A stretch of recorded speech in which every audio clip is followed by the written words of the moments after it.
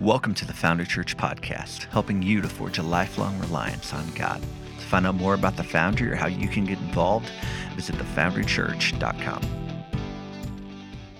And that is what we're going to be talking about in the next few weeks. We're going to be talking about the marital relationship. Now, if you're watching online, you're here in person, you're thinking, hey, I'm not married, I'm just a kid, or we're dating or whatever, it's okay.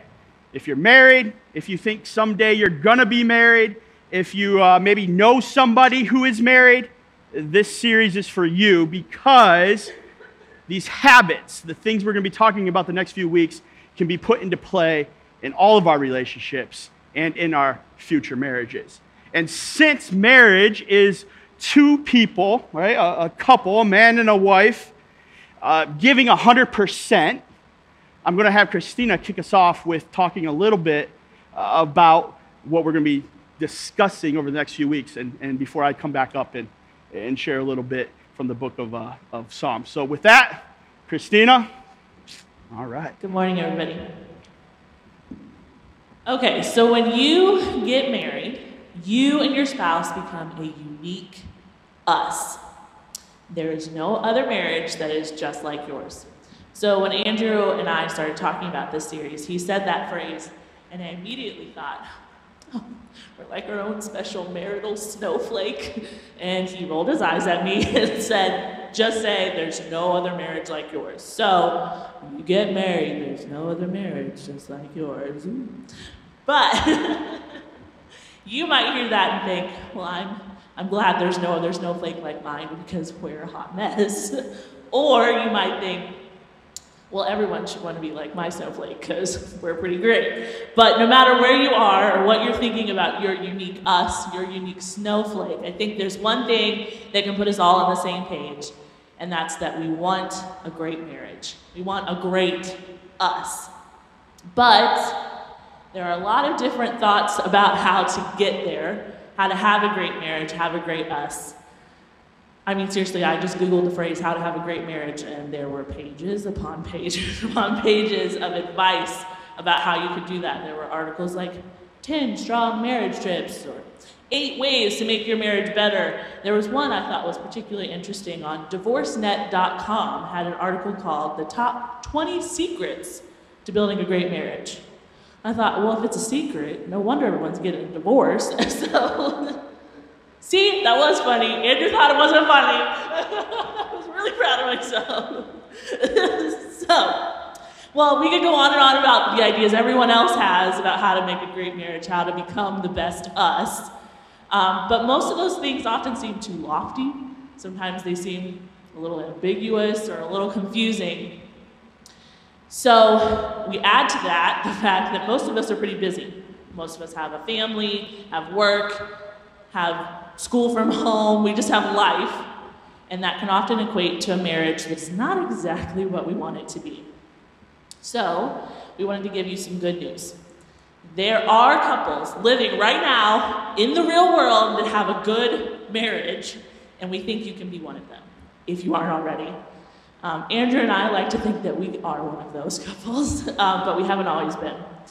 And we know that getting there is actually a lot simpler than the rest of the world would make you believe. Not because it's easy, but because it's doable. Which leads me to some more good news. You don't have to remember these 8 steps or these 11 steps or these 20 steps. There's just one simple truth. Your marital habits will either lead to connection or disconnection. It's that simple. Let me say it again. Your marital habits either lead to connection or disconnection. Everything you do for your us will either lead you to connection or disconnection. Now, it's easy to think of things that will disconnect you. Bickering, not talking to each other, hypothetically leaving your laundry next to the hamper instead of in the hamper. Or there's some big ones like lying, stealing or cheating. So it's easy to think of the things that disconnect, and sometimes it's harder to think of the things that will connect you, but they're not as complicated as you're thinking. So that's why we came up with this series. Marriage doesn't have to be complicated and grand and over the hill, lofty ideals. It's very simple. And we think it comes down to what we're calling the core 4. So over the next 3 weeks, we're going to talk about the core 4 habits of a great marriage. The core 4 things you need to do, or we need to do, to become our best us. It's not going to be as complicated as you think. And the 4 habits all come from the Bible. Now, even if you're not sure about the Bible or you're not really sure what you believe about God, these habits can still be great for your marriage, and they're all backed up by research as well. Now, a little disclaimer here before we move on. We are in no way saying that these 4 habits are the only way to have a great marriage or the only things you have to do to have a great marriage, but we are saying that consistently doing these 4 things and loving our spouse in the way that God wants us to can create great marital habits. Absolutely. They can help us become our best us. And whatever the reason you're here today, I heard someone came in just for the prizes. This series of sermons is something that comes from a common prayer that Andrew and I have. Something that, it's from a verse that we landed on when we started to intentionally think about our own marriage. It's from the book of Colossians, chapter 2, verses 2 through 3. It says this: "My goal is that they may be encouraged in heart and united in love, so that they may have the full riches of complete understanding, in order that they may know the mystery of God, namely Christ, in whom are hidden all the treasures of wisdom and knowledge." Our goal is that you would be encouraged in heart and united in love by applying to your marriage the habits that come from God's hidden treasures of wisdom and knowledge. So whether you are loving your us, you're wondering if your us is even going to make it, or you're somewhere in between, these core 4 habits can help you become your best us. So let's dive in. All right. Am I on? I'm just going to ask you from now on because I always forget. All right. I want to start today by talking about the start of our relationships. All right. Now, this is an area of contention in our home, right? How we first met. All right. It creates some heated arguments, if we're honest. And we're going to tell 2 different stories here. And I'm going to tell you the truth, right? The right story, the correct version of how we first met. And then I'm going to hand it off to Christina for one quick more time to share her lies. All right? All right. So the first time that I met Christina, I was in college. I was with my friend Seth. We were eating lunch in the cafeteria. A decent lunch, but that's not the point, all right? We were there eating lunch, and in comes walking this girl. She's wearing pigtails in her hair. She has tube socks up to her knees, right? And she's wearing like Chuck Taylors from 1980, and she's wearing like these short cheerleading shorts, and she's like kind of like skipping on into the cafeteria, and she comes up to my friend Seth, and she says, hey, we're going to go play volleyball. Do you want to go come play volleyball with us?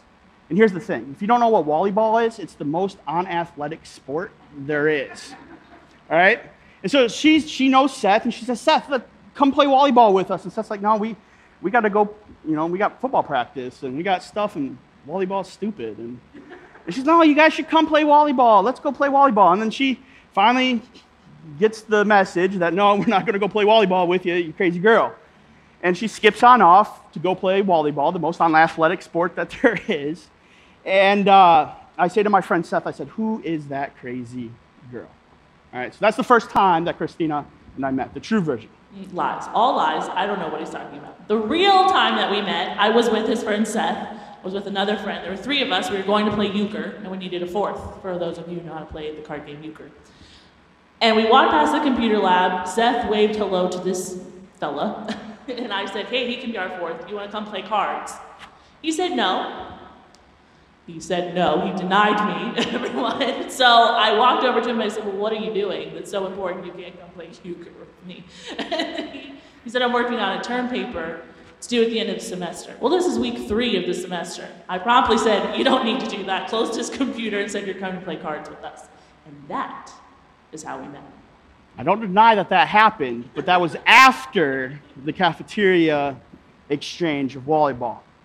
Now, whichever story you believe, obviously mine is the true one, right? There is one thing both of these stories have in common, and that is fun, right? Fun, right? That's what is in common. She was trying to pull me out of my humdrum routine, my boring life, into some fun, and that is what we're going to talk about today as our first core habit. Right? Think back to the beginning of your relationships. Right? When you were just dating, what did you do for fun? Right? Was it bowling or something? Was it movies? Was it games of cards? Maybe for you athletes, you were for a hike or you went for a run. Maybe you went biking. Right? While we all have different definitions of what it means to have fun in our marriages and our relationships, make no mistake about it. Right?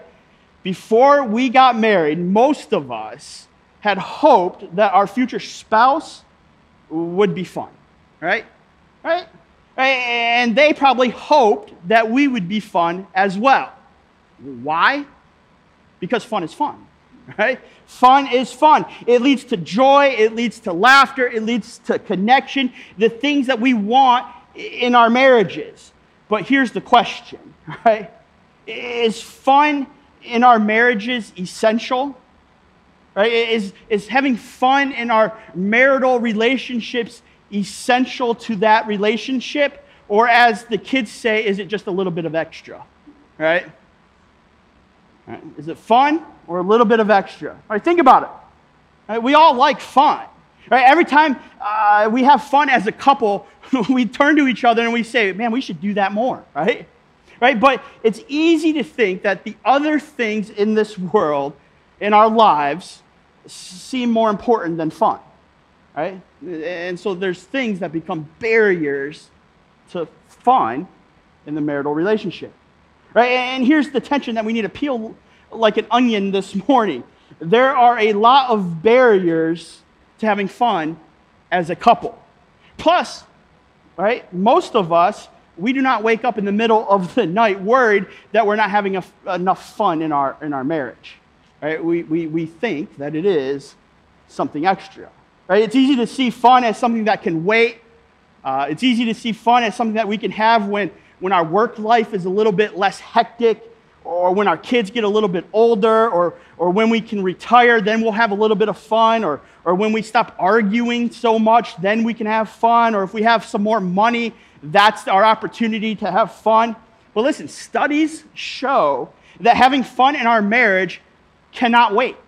It cannot wait. So listen, Foundry Church, right? Research shows that fun in your marriage is not extra. In fact, it's essential.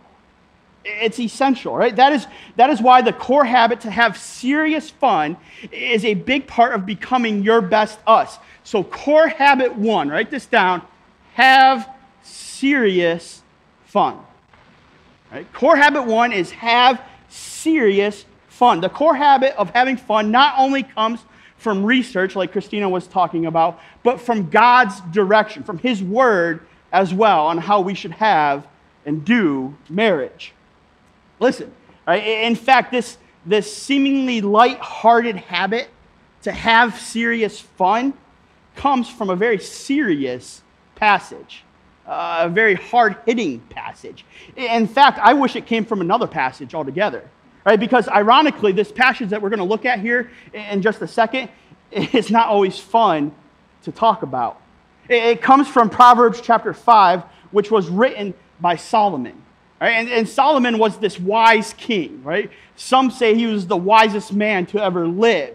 And Solomon asked God for one thing: wisdom. Right? And God gave it to him. And that is why Solomon is believed to be by many the wisest man who's ever walked this earth.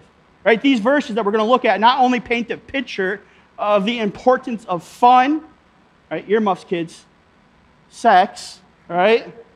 And intimacy. They also show us how to protect your marriage from the most serious of issues, right? Even the big ones like adultery. So you may be thinking, all right, hold on, wait a minute. Put a little groove in, is that how it goes? Right? You might be thinking, hold on, wait a minute, Andrew. We're talking about fun, and then all of a sudden you drop the word adultery. Right? What gives, right? You were just talking about fun, and now you're talking about adultery. Yes, I am. Right? And again, right, this unsurprising passage in Proverbs chapter 5, and this light-hearted value of having fun comes together in a very strange way. And this is actually fantastic that it does this, because it shows us that having serious fun, having that core habit in our marriages, is essential and simply can't wait. That fun is a part of our marriage. So in these verses, go ahead and turn to chapter 5, verses 7 through 9 in Proverbs. In these verses, Solomon is warning his sons to protect themselves and their marriage by staying away from adultery. Right?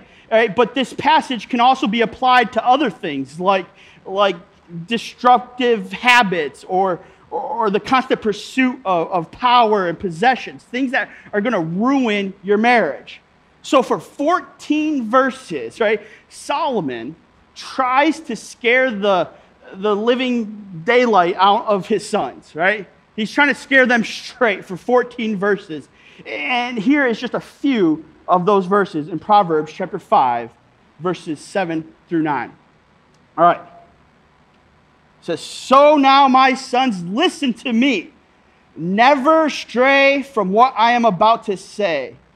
Stay away from her." All right, her. Anybody that's not your wife, right? "Do not go near the door of her house. If you do, you will lose your honor, and you will lose to merciless people all that you have achieved." Right? Now, Solomon, right, this king, he's passionate about warning his sons about adultery. Right? And it actually brings something great to the surface, because it speaks to the fact that most of us are designed, right? That as humans, that we are designed to crave a deep and emotional and a sexual relationship with one other person. Right? This craving is a beautiful thing, and it's a part of a great marriage. But here's the catch, right? This craving does not take a vacation. It just doesn't, right? It's always with us, and it's in us. It goes to work with us, right? It goes with us to the gym. It goes with us to the end of the cul-de-sac. It goes with us to the grocery store. It goes with us online. And it's in us when we're with our spouse, and this craving is with us when we're not with our spouse. Right? Now, I'm not saying that we should be scared of this craving to have a deep and emotional and a sexual relationship. I'm just saying that we should respect it, right? And most of us, we should enjoy it with our spouse, which is what Solomon tells us to do in the next few verses. All right, so pick back up, same chapter, verses 15 through 19. All right, so he says, "Drink water from your own well." Right, we get the imagery there. Right, drink water from your own well. Share your love only with your wife. Why spill the water of your springs in the streets, having sex with just anyone? Right, verse 17 says, "You should reserve it for yourselves. Never share it with strangers. Let your wife be a fountain of blessing for you. Rejoice in the wife of your youth. She is a loving deer, a graceful doe. Let her breast satisfy you always. May you always be captivated by her love." Now listen, all right, you're thinking, man, I thought the Bible was boring, all right? I thought the Bible was boring. Now you know better, right? How do you protect your marriage from other love affairs with people, with possessions, with power? You enjoy your marriage. Right? In fact, maybe the best way to protect your marriage is to enjoy your marriage. Right? It just comes down to that. The best way to protect your marriage is to enjoy your marriage. Right? The great need to connect, right? To have this intimacy and to enjoy each other. This habit to have serious fun is not extra. Right? it's essential. Which is really good news because it is what we hoped for before we were married. And I believe it was what we still long for in our marriages. Right? Even if we're not married yet, it's going to be a desire that we have. Right? Fun is the good stuff of marriage, and fun is essential to our marriage. Well, listen. All right? How do we have fun as a married couple in the real world?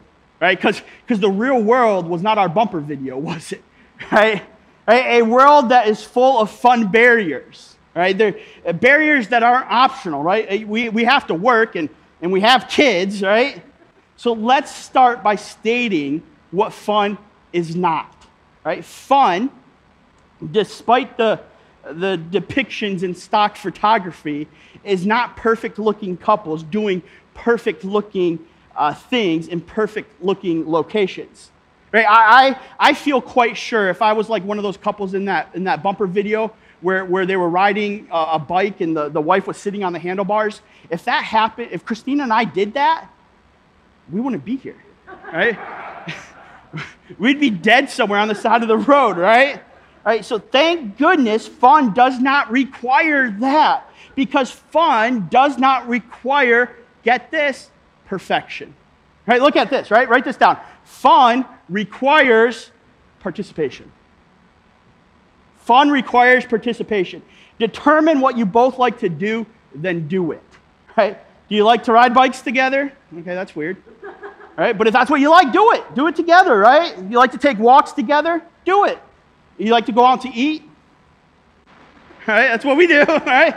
Do it, right? Shop. I don't know how many times our date night ends at Target, right?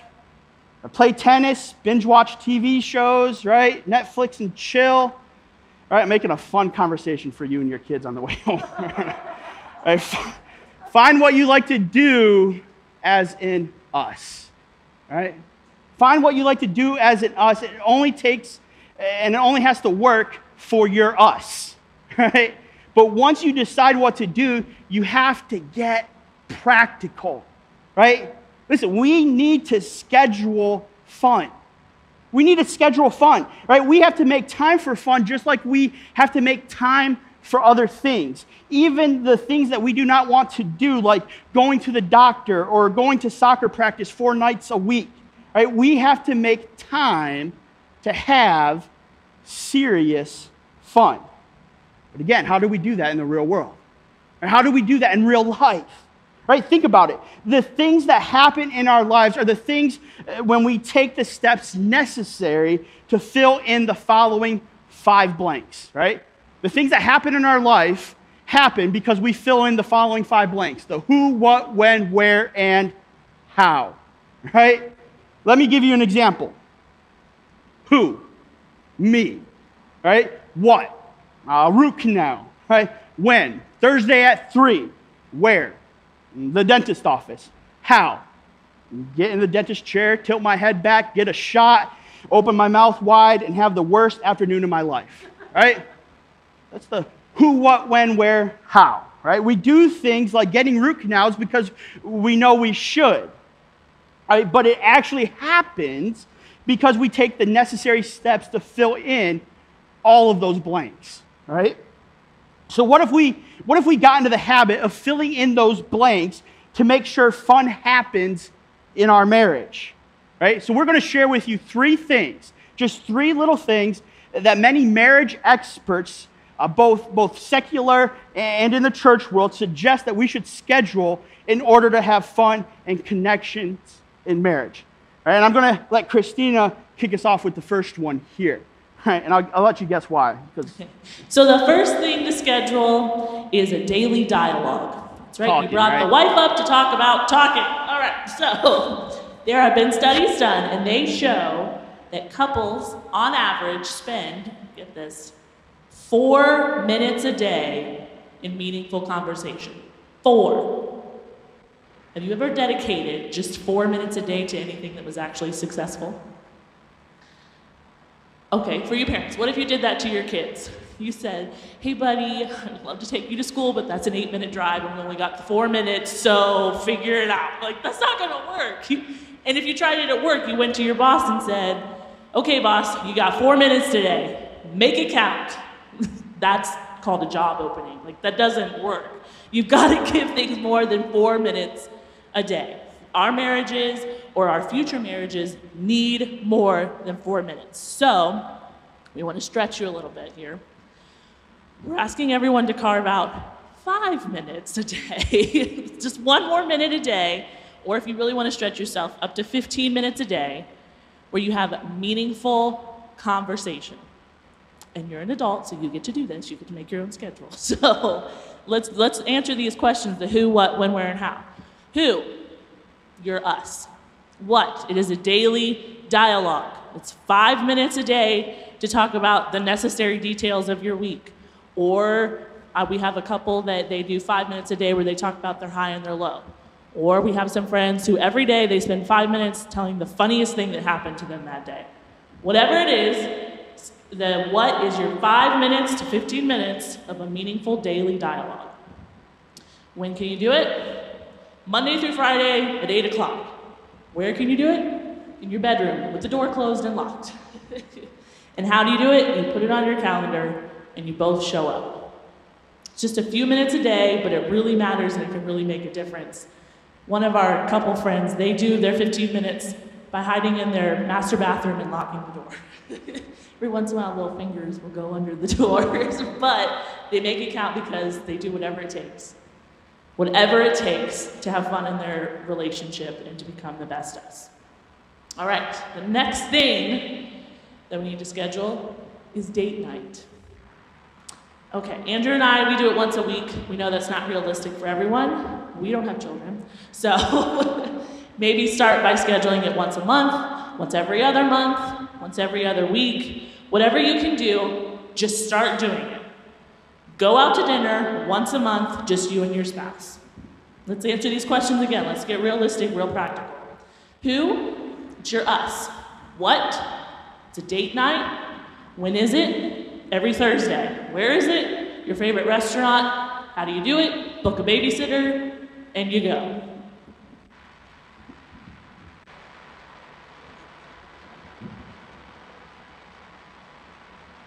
One of these days I'll be on top of things.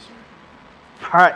Now you may be thinking, right? All right, she shared the two easy ones. What's possibly the third one that she couldn't share for that moment? Well, go back to the book of Proverbs there, right? Where does sex fit into all of this? Now, if you are playful and fun and you're carving out moments for your us, then sex can be the byproduct of that, right?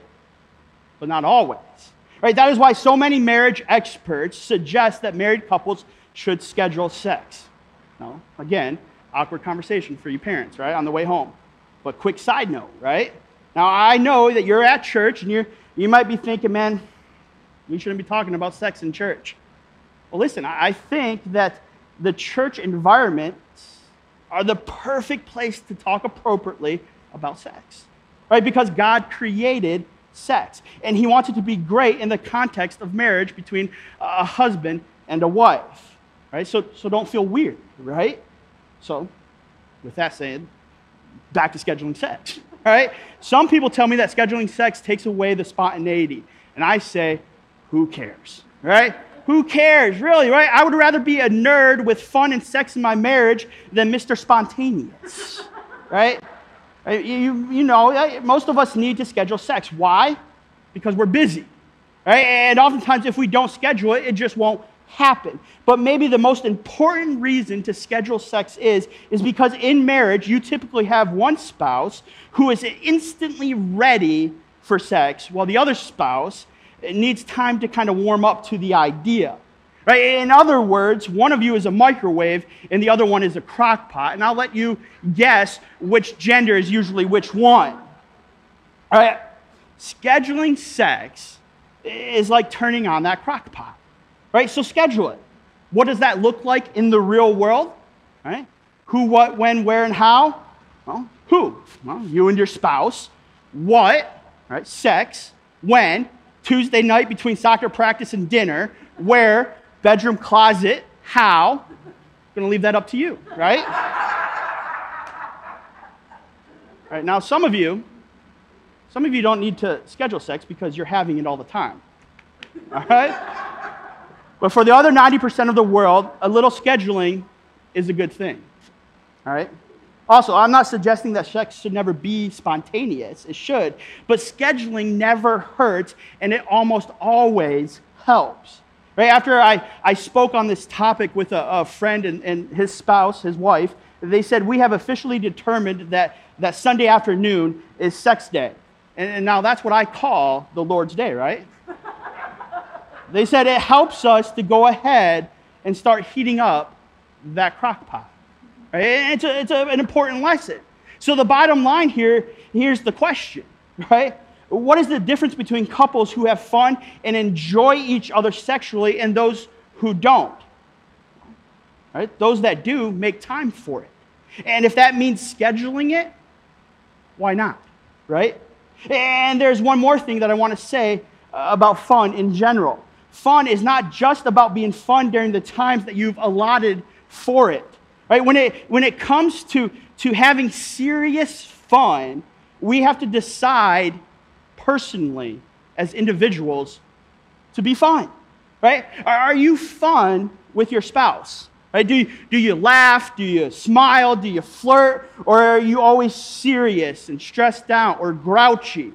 Listen, as spouses, we have to make the decision to be fun sometimes whether we like it or not. And if your spouse is trying to be fun, we've got to be fun back. We've got to laugh at jokes that aren't funny. I've become an expert at that, right? We got to encourage silliness and pranks and wrestling and tickling or whatever it is that is fun for your us. Right? Having serious fun is not extra in marriage. Right? It's a valuable lesson whether we're married right now or in our future, right? It's essential. So choose to be fun. Right? We gotta talk, we gotta laugh, we gotta date, we gotta make time for sex because getting into the habit of having serious fun cannot wait. I'm gonna invite Christina back up to close us out.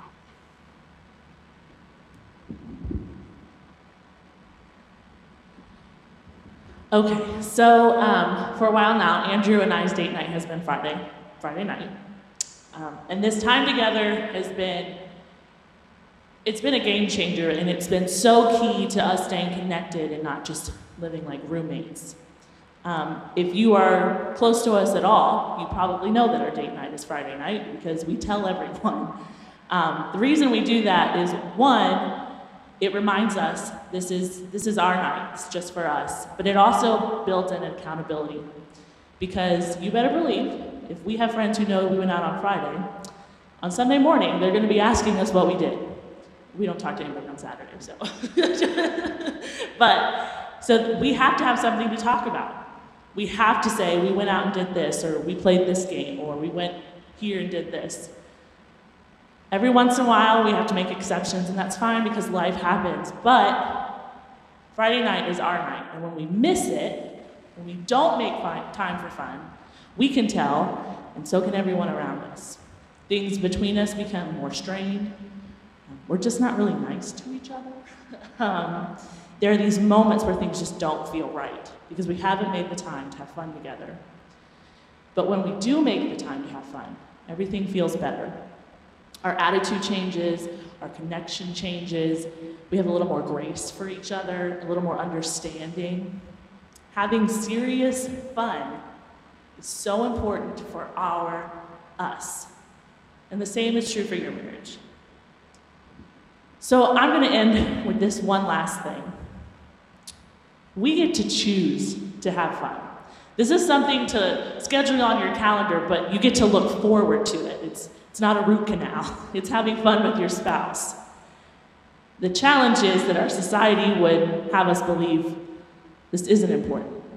In fact, we're led to believe that if we have one more project, one more activity for our kids to do, one more side hustle, that's where we will find happiness and that's where we will find fun. But I remember being a little kid and thinking about adults and saying, when I'm an adult, I will eat ice cream before every meal because I'm allowed to. And that's what this is. This is you scheduling ice cream before dinner because you're an adult and you're allowed to do that. So, I'm not saying that we should shrug off our duties as employees, bosses, or parents, but I am saying, since we are the big people, we get to say yes to having fun. Life is serious enough. Let's have fun with our spouses. Let's make time for fun, let's be fun, and let's establish the habit of having serious fun. Thanks for listening to the Foundry Church podcast. We'd love to stay in touch. Visit us online at thefoundrychurch.com or connect with us on Facebook or Instagram at The Foundry Burke.